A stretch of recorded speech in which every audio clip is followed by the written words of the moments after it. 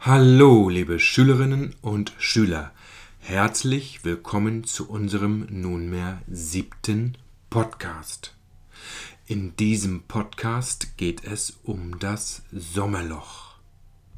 Im Duden wird das Sommerloch als besonders an wichtigen politischen Nachrichten arme Zeit während der sommerlichen Ferienzeit definiert.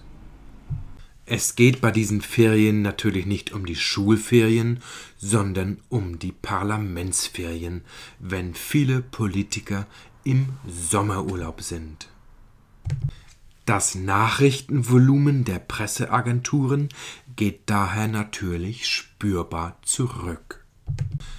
Das hat zur Folge, dass in dieser nachrichtenarmen Zeit die Medien dann auch über Ereignisse und Personen berichten, für die sonst keine Sendezeit und kein Platz in den Zeitungen wäre, oder sie vermelden häufiger vermeintliche Sensationsmeldungen ohne Nachrichtenwert. Hinterbänkler im Parlament und andere Interessengruppen nutzen das Sommerloch teilweise, um sich mit eigenen Themen ins Gespräch zu bringen. Grammatisch gesehen ist das Wort Sommerloch ein zusammengesetztes Substantiv, denn es besteht aus 2 Wörtern, dem Wort Sommer und dem Wort Loch.